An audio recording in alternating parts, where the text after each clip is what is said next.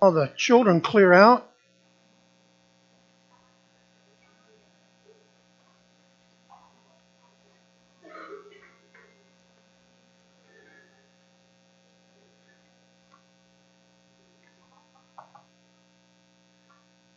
And we'll let you gain your mental capacity there, because what I'm about to say to you may be a surprise. I think many times, I know we as human beings are a creature of habit. We tend to do the same things all the time. Any of you like me, when you go to a restaurant, you eat the same food every time? Unless you're my wife. She tries different things. I find myself in that category, and I figure I'm not unlike a lot of other people in society. There are a few other people that do it right, I guess. And I think that life is like that, and that we tend to do the same thing every day. One of the comedians, which I won't mention, who doesn't have a good name anymore, so we'll pass on that at this time, but he said he had a routine. We do the same thing every day, meaning his children and his family and their home. Are you like that? Find yourself doing the same thing all the time, every day? Never really questioning it, you just do it. I think because we are like that, and we happen to be believers or Christians, we tend to, as believers, also do the same thing every day.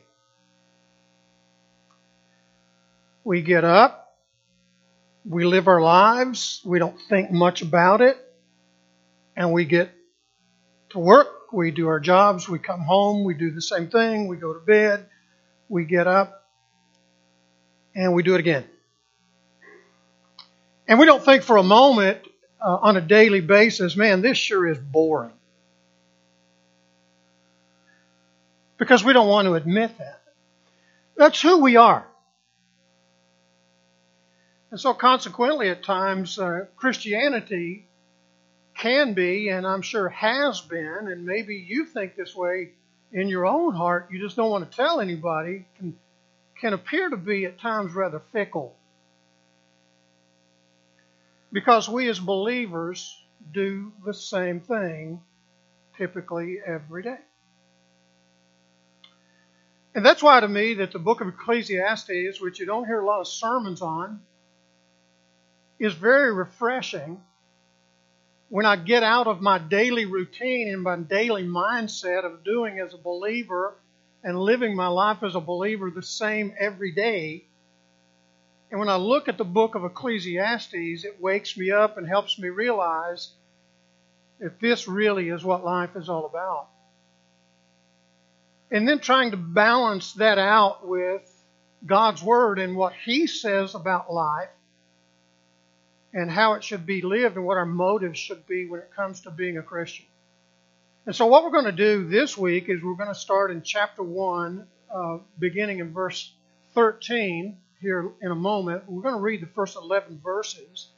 And then next week we're going to end the short 2-week series in chapter 12. And we'll speak about that in just a moment. But if you would turn to the book of Ecclesiastes, I would guess not many of us have read this book. Maybe you have recently. I haven't until I began to prepare for this message today, but rather eye-opening to say the least. But it's right after the book of Proverbs if you have a challenge finding it. But Ecclesiastes chapter 1, verse 1. The words of the preacher, the son of David, king in Jerusalem. He says, vanity of vanities, says the preacher, vanity of vanities, all is vanity. What advantage does man have in all his work which he does under the sun? A generation goes and a generation comes, but the earth remains forever. Also the sun rises and the sun sets, and hastening to its place, it rises there again. Blowing toward the south, then turning toward the north, the wind continues swirling along, and on its circular courses, the wind turns. All the rivers flow into the sea, yet the sea is not full. To the place where the rivers flow, there they flow again. All things are wearisome. Man is not able to tell it. The eye is not satisfied with seeing, nor is the ear filled with hearing. That which has been is that which will be, and that which has been done is that which will be done. So there is nothing new under the sun. Is there anything of which one might say, see, it is new, which were before us? Well, already, I missed a line there. Already it has existed for ages, which were before us. There is no remembrance of earlier things, and also of the latter things which will occur. There will be for them no remembrance among those who will come later still. The book, I think, of Ecclesiastes, the entire book, gives us a glimpse into the life of an individual who had the means really to express happiness and joy and all the things in life that would cause a person to look at that individual and say, you know, that individual is a happy person. That person seems to have it all together. But eventually the writer of this book, and some have suggested because of verse 1 that it is Solomon, the son of King David, and that's fine. And then others have suggested that it is someone else because after the very first verse, he's never really referenced again as that, but he is called the preacher. There may very well be a reason for that as we go through.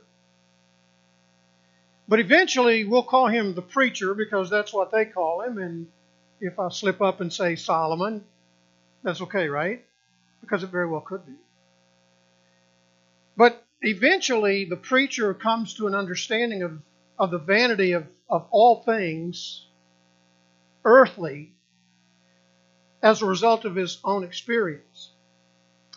He says in verse 12, I, the preacher, in chapter 1, verse 12, have been king over Israel and Jerusalem. There's no higher position in life then. It'd be equal to saying I was the president of the United States. Some consider the greatest country in the world, the greatest free country in the world. And so the preacher says, I've been king. So it's almost like he says, if anybody will listen, please, because I've been there, I've done that, I have status. So he almost wants us to know who he is. And then he says something very interesting. In verse 13, he said, this is something that I did in my life. I set my mind to seek and explore by wisdom concerning all the things that have been done under heaven. He says, at the very center of the core of my being, you know, a lot of times when we read, particularly in the Old Testament, the word heart, we may not get a full understanding of what the writer is trying to say here. The very core of his being, the very deepest part of his soul. He says, I've considered this. I've sought after this. This is something that's been on my mind. And as he'll share later, things that I've experienced. And so he goes on to say in verse 13, I've come to the conclusion after I've done all these things, considered all these things, and thought through all these things, and experienced all these things, it's a grievous task which God has given to the sons of men to be afflicted with. Now, I don't know about you, but I sometimes see humor in Scripture. And this has two sides to it. We know that God does not afflict his people intentionally with anything. That anything that I've been afflicted with is a result of my own sin. It's a result of me going my own way, doing my own thing. And see, we don't want for a moment to think that God does not love His people. Amen? He loves His people. And that is from the beginning of the Scriptures to the end of the Scriptures. It's a theme that runs throughout that God loves His people. But yet, at the same time, the humorous side to me is that after trying all of these things, the preacher comes to a conclusion. It is a grievous task. The experiences that I've had in life are not fun. And yet we as believers tend to fall into the same category, do we not, as the preacher himself? In doing the same things in life, realizing from time to time that they don't add up. And they are a chore. And they are difficult. And we would say with the preacher, grievous. I mean, they cause a lot of problems. But yet we do the same thing every day. He says in verse 14, he says, and I like this because this is sort of the type of person I am. He says, I've seen all the works which have been done under the sun, and I've come to this understanding. All is vanity and striving after wind. I don't know about you, but that sounds like a pessimistic view on life, doesn't it? I mean, if you read that, you almost want to throw in the towel. I think this Christianity stuff we're pretty cool with, right? The problem we have and the struggle we have is from birth to death. You know, this prior to being born, we're okay with, and after we die, we're all right with that. It's just that in-between stuff that's a challenge, isn't it? It's that being born and then dying section of life that seems to be a struggle. And for many of us, we've had a few years and decades, and for some of you, you have not gotten there yet, but it is, if you're honest about it, it's a challenge. And it can be very pessimistic if you look at it that way. And I think the preacher is getting to a point here, is that a lot of times we as Christians don't want to look at life this way. As a Christian, we want to paint everything and make everything okay. Guess what? Everything is not okay. This world is not okay. Our lives are not okay. And that's why he's going to tell us in chapter 12 of next week, it takes someone to balance all that out. There must be an equalizer in all of this. And here's the issue I think that we have a lot of times. We know that. I think many times knowing the solution to an issue is part of the problem that we struggle with. It's like watching a football game and you already know who won. Well, there's not a lot of joy in that, is there? If you're a sports fan, or watching a movie and somebody already told you how it ends. And so you watch that movie sort of ho-hum. And it's easy to live our lives like that as believers, sort of ho-hum, because we already know what the outcome is going to be, don't we? And so it's easy sometimes to take it for granted. And we need sometimes the preacher to wake us up here in Ecclesiastes and say, hold on, guys. If you have a positive view on life, and because you know the ending of all this, you want to spin everything positive, be careful. Because life is not like this. And I like what he says in verse 15. He says, what is crooked cannot be straightened, and what is lacking cannot be counted. In other words, something in your life that has been allowed to come into your life just because of life, we can put a positive spin on it and say, well, you know, that's just the Lord working. Is it? Could be. Or a tragedy happens and we try to spin it because we already know the outcome. We're believers and we know how this is all going to end. And so we try to put a positive spin on it instead of looking at it and saying, you know, that can't be straightened out. This week, a very good childhood friend of mine died. And when I was down to see him 3 weeks ago, we sat and we talked, and he knew he was dying, and we came to the conclusion that life stinks.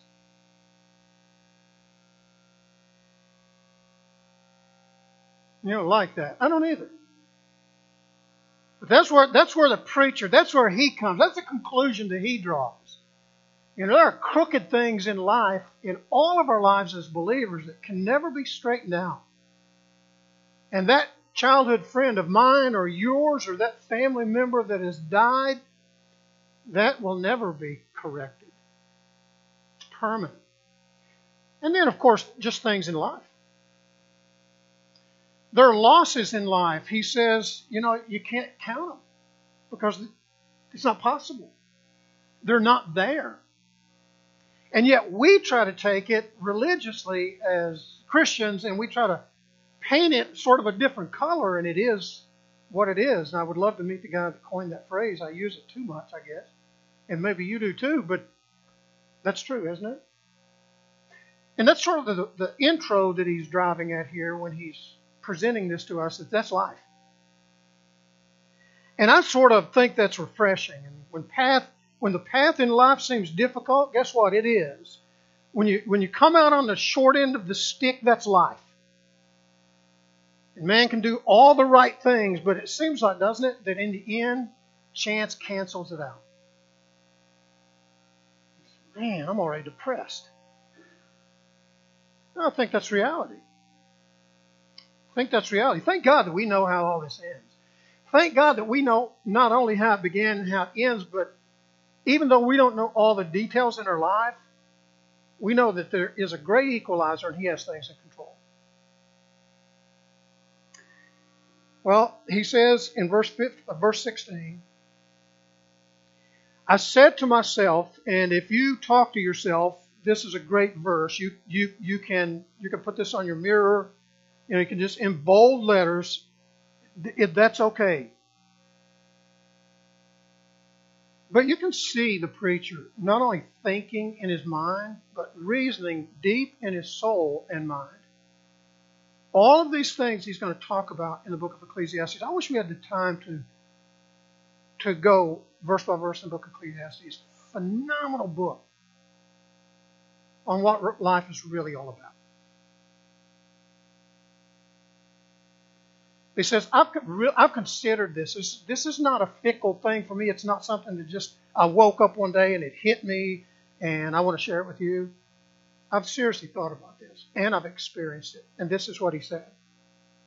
Behold, I have magnified and increased wisdom more than all who were ever over Jerusalem before me. My mind has observed a wealth of wisdom and knowledge.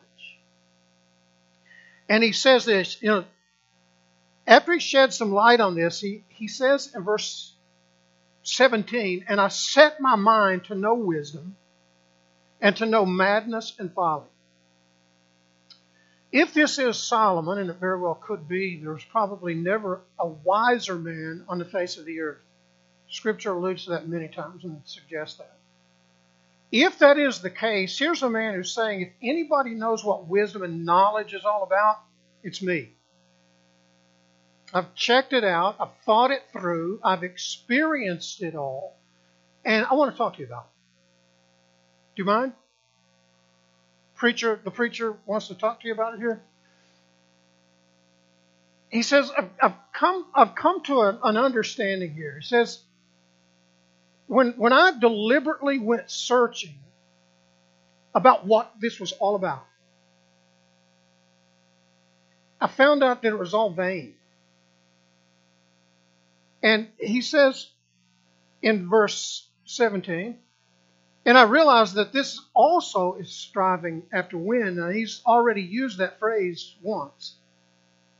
But after he says in verse 13, he sought and explored by wisdom, now he seeks to understand this wisdom through experiencing things. And that's what the book sets out to accomplish in the next chapters. And that's why I wish we had time. Because the things that Solomon experienced through his vast knowledge and wisdom, he comes to the very conclusion that it's all in vain. It's all empty. As she'll share later, it all zeroes out. When you put it on the side of life's ledger, it doesn't amount to anything. And yet we'll live our lives and we'll try the things that Solomon tried. But here's a wise man who has great knowledge. He's saying, guys, I can tell you I've experienced it all. It's not worth it. Doesn't accomplish anything for me as a believer. In much wisdom, he's going to say in verse 18, is much grief. Because in much wisdom there is much grief, and increasing knowledge results in increasing pain. Can you see that? And in society, we want what?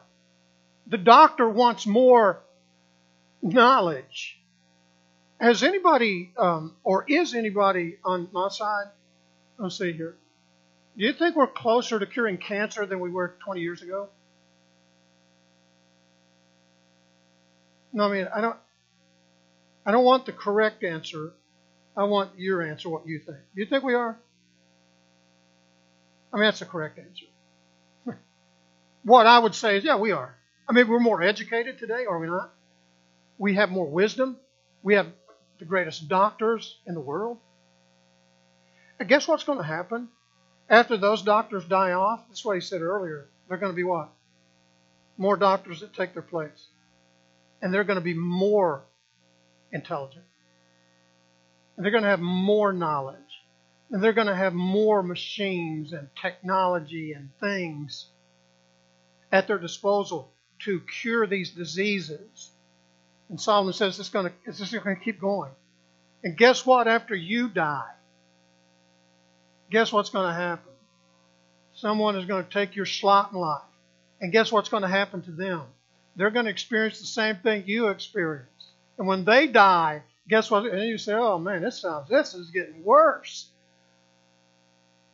It's life. I mean, this is the way life really is.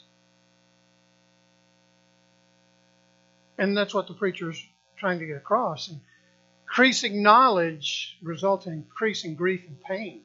That's what he says. And here's the issue, I think, with most of us as believers. If we would admit this in our own lives and the world that we live in, we would have to say, I think you're right. I think you're right. And when we come to that conclusion that the preacher comes to, then I think we can begin to see life balance out a little bit with the equalizer involved, and that's God himself. And so he says, with increasing knowledge comes increasing pain. And after the mind has been stimulated for a while, as far as the preacher is concerned, it's now time for the body to take pleasure in life. And so he tries a lot of things. And in chapter 2, verse 1, personal pleasure is something he wants to share. He said, I said to myself, come now, I will test you with pleasure, so enjoy yourself. And behold, I came to the conclusion that all these things in life that I thought were pleasure and I thought would bring me to a point where I needed to be in my Christian life was vanity too. And all this wisdom and knowledge that I had that brought me to this place, and I saw it as vanity, now all this pleasure, things in life that I want to enjoy, it's all vanity. You know, I read through this passage and didn't read the entire book. And by the way, it'd be a great book for all of us to read it all. And when I came to the end of it all, I realized that if that's what I'm looking for to fulfill who I am, it's all empty. It's all vain. Personal pleasure included. Hollow journey, he would say. Now, in verse 2, he raises a conclusion and a question. He says, I said of laughter, and this is the conclusion, it is madness. And of pleasure, what does it accomplish? That's going through his mind. You know, I wonder sometimes if the preacher, he was going through this all on his own. Was he sharing it with anybody? Was he wondering if other people were going through the same issues in life, seeking the same fulfillment in life? I wonder.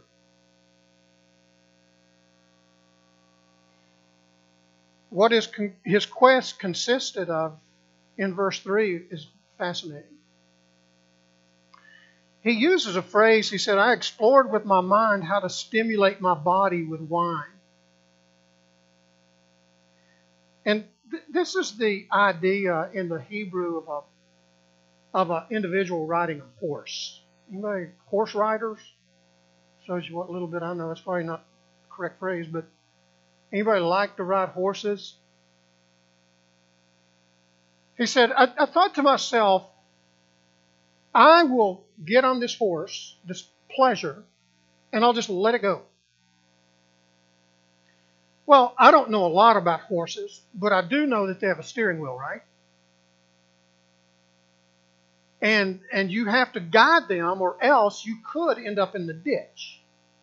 Now, a horse is not going to hurt himself, obviously, but you do have to steer the horse. Am I right? Anybody help me out here? I'm struggling. Right? They got a way to guide that horse. So I said, I'll just get on the horse and let him go. See where he goes, see what happens, and just have a good time. And he uses the word wine as the horse. And he just said the pleasures of life, which is what he's referring to, was let her rip. And he did. And he comes to the same conclusion that he came to when he talked about wisdom and knowledge. It's all empty. It's all vain. That's what he said. Mental exploration combined with a soul and a heart search. I mean, this is something that the preacher is serious about. It's not just a passing thought, one-time experience where, the expert, you do something one time and you become the expert on it. That's not him. He's done this. He's lived this for years. And he's here to tell us this morning that if you're looking at pleasure to fulfill you, it can be okay. But it's not the end all. I like that. And after experiencing personal pleasure, now the preacher considers a different area in verse 4. He talks about all of his wealth. He said, I enlarged my works. I built houses for myself. I planted vineyards for myself. And I read that and I say, so? I'm not a vineyard owner. Anybody else a vineyard owner? I'm going to guess we don't have many. No vineyard owners? No. But to the Old Testament believers, the Old Testament people, vineyards and houses and land to us still means something in society. This was everything to them. This was their life. And so he said, I'll expand that. And he did. I'll make it greater. And he did. I'll have more of it. And he did. And he says in verse 4 and 5, I'll make gardens and parks for myself. I planted in them all kinds of fruit trees. I made ponds of water for myself, from which irrigate a forest of growing trees. I mean, he had it all. Parks, forests, houses, land, vineyards. And the amassing of great wealth provided him the treasure of kings and princes. And you can read that in 1 Kings 9, 10, 11, and 12, what other people thought of him. Other kings thought of him. He was an amazing individual. He said this wealth not only brought prosperity, it brought notoriety. I mean, people thought something of me. And I like what he says in verse 8. He says, also I collected for myself silver and gold and the treasure of things. That's what we want, right? All the vineyards and parks and stuff. We'll skip down. We want silver and gold. I'll take that. And the treasure of kings and provinces I've provided for myself, male and female singers, and the pleasures of men, singers, many concubines. Then I became great and increased more than all who preceded me in Jerusalem. My wisdom also stood by me. And it meant nothing. He's tested knowledge. He's experienced personal pleasure. From there he moves on to wealth. And then he concludes with self-gratification. And I think this is fascinating because this is the easiest of all of them to obtain. Because self-gratification can be physical and it can be mental. And you can be I'm not really good with English here, so if there's any English majors, forgive me. You can be self-gratified, if there's such a word. Probably not. In your mind, and no one can know it. If we knew what each of us were thinking right now, this would be a troubled room. Well, not because it's bad, but because you're wondering what you're going to cook for lunch, right? Where you're going to go for lunch? What are you going to do after church is over? I know that because I do it from time to time. We're all in the same boat, sitting in the same seats. Here we are, living the same life, aren't we? Same as the preacher. Self-gratification. Give that a shot. Let's see how that turns out. I've tried everything else. Now self-gratification. So, he says in verse 10, I withheld nothing from myself. All that my eyes desired, I did not refuse them. I did not withhold my heart from any pleasure, for my heart was pleased because of all my labor, and this is my reward for all my labor. He says, look, I've been faithful. I've worked hard. I've done what I'm supposed to do in life, and now I'm going to enjoy a few things for myself. Not one of us would say that we haven't thought that before or done it. But we fight it, do we not? And we say, well, that's not good. You know, you're supposed to, what's that old saying? You're supposed to save up for your children. You know, you're supposed to prepare for your children. And so we live our entire lives to give away all that we've obtained. And I'm with the other guy. I'm going to spend all I have before I die. It's not much, but I'm going to spend it. Probably not. I'll probably be like you. We'll leave it all to our children. That's our mentality, isn't it? I mean, just generally, not specifically, but generally. That's how we think in society. And he says in verse 10, nothing was withheld from me. I experienced it all. I rewarded myself. And what the preacher learned from self-gratification, that it cannot satisfy the deepest need. In verses 4 through 10 of this chapter, chapter 2, the word I is used 14 times and myself is used 3 times. 17 times in those few verses, 7 verses, those words are used. I mean, this is a guy that's experienced it all. And he comes to a conclusion or an assessment. We'll call this an assessment on his investment, okay? Because that's what you're doing, and that's what I'm doing in life. We're investing in this life for the future life, are we not? Hopefully. That's the challenge sometimes to do that, but that's what we're doing. So he's going to come to an assessment on his investment. Here it is. This is it. Verse 11. Then I considered all my activities. And by the way, this is not just a passing thought when he says I considered. I mean, I led before the mind. That's the idea there. In other words, it's not a passing thought, but it's something I seriously thought about and lived. And so he said, I considered all my activities which my hands had done and the labor which I had exerted, and behold, all is vanity and striving after wind. Now, he's already used those 2 phrases, has he not? Earlier. How many times has he used the word vanity? Several.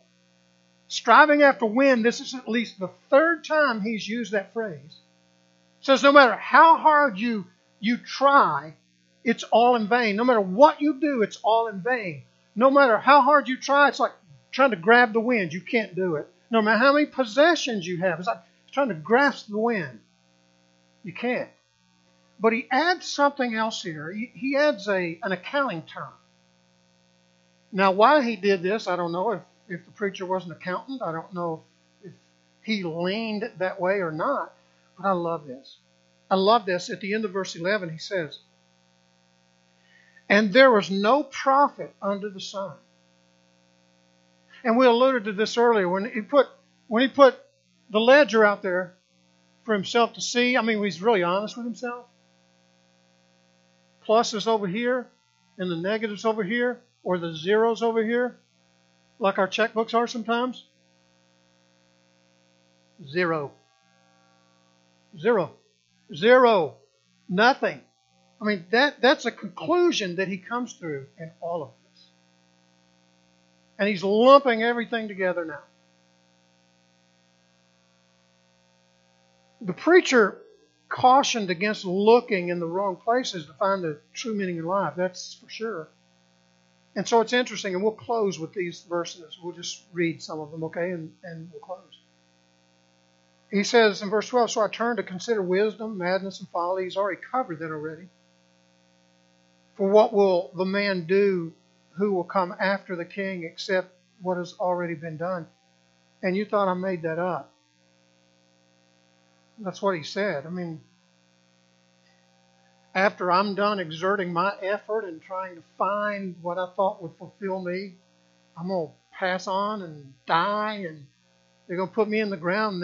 Next guy up is going to come, and he's going to do the same thing, and the merry-go-round continues until the Lord comes. If that's what I'm looking for to fulfill me in life, that's how life is going to be. Because that's the way it is. And he goes on to say in verse 13, I saw that wisdom excels folly as light excels darkness. And I saw that and the wise, verse 14, man's eyes are in his head, but the fool walks in darkness. And yet I know that one fate befalls them both. And we don't need to read any further. You can read it yourself. I mean, he doesn't change his theme as a result of what he's experienced. Would it be knowledge that would fulfill him? Would it be pleasure, wealth, self-gratification? Next week in chapter 12, he's going to share in a very few verses. And it's fascinating that he takes 11 plus chapters, almost 12 full chapters, to tell us what is not going to fulfill us. And he takes a very short time to give us the true road to fulfillment in life, or the true meaning in life. Let's pray. Father, we're grateful for an honest preacher in the Old Testament, Ecclesiastes. We thank you that not everything in the Christian life is positive. We can't tie everything up with a pretty little bow and a nice package and spin it one way or another. We can, and we do, but we know that really is not how you intend it to be. We know that without Jesus dying a cruel death on the cross and shedding his blood for us, rising from the grave, none of us would even be sitting here. None of us would even care. Wouldn't be any purpose in life. Be no meaning. And we know that. And I would say we believe that. But we still must live our lives daily, live our lives, knowing the outcome to all this, and knowing what has transpired as a result of your plan in our lives, and yet live in this world and live this life. Help us not to be spinners of anything, but to be realists and realize that even though we've messed it all up, you've come and cleaned it all up. And that we have a hope for the future. We'll get through this world and we'll enter another world where we will not only reign with you, but have the joy and the pleasure and the gratification and the knowledge and everything that we need that you so intended. We pray all this in your Son's name, for whom we are grateful this day. And this is why we sing, because of your Son, Jesus. In his name we pray.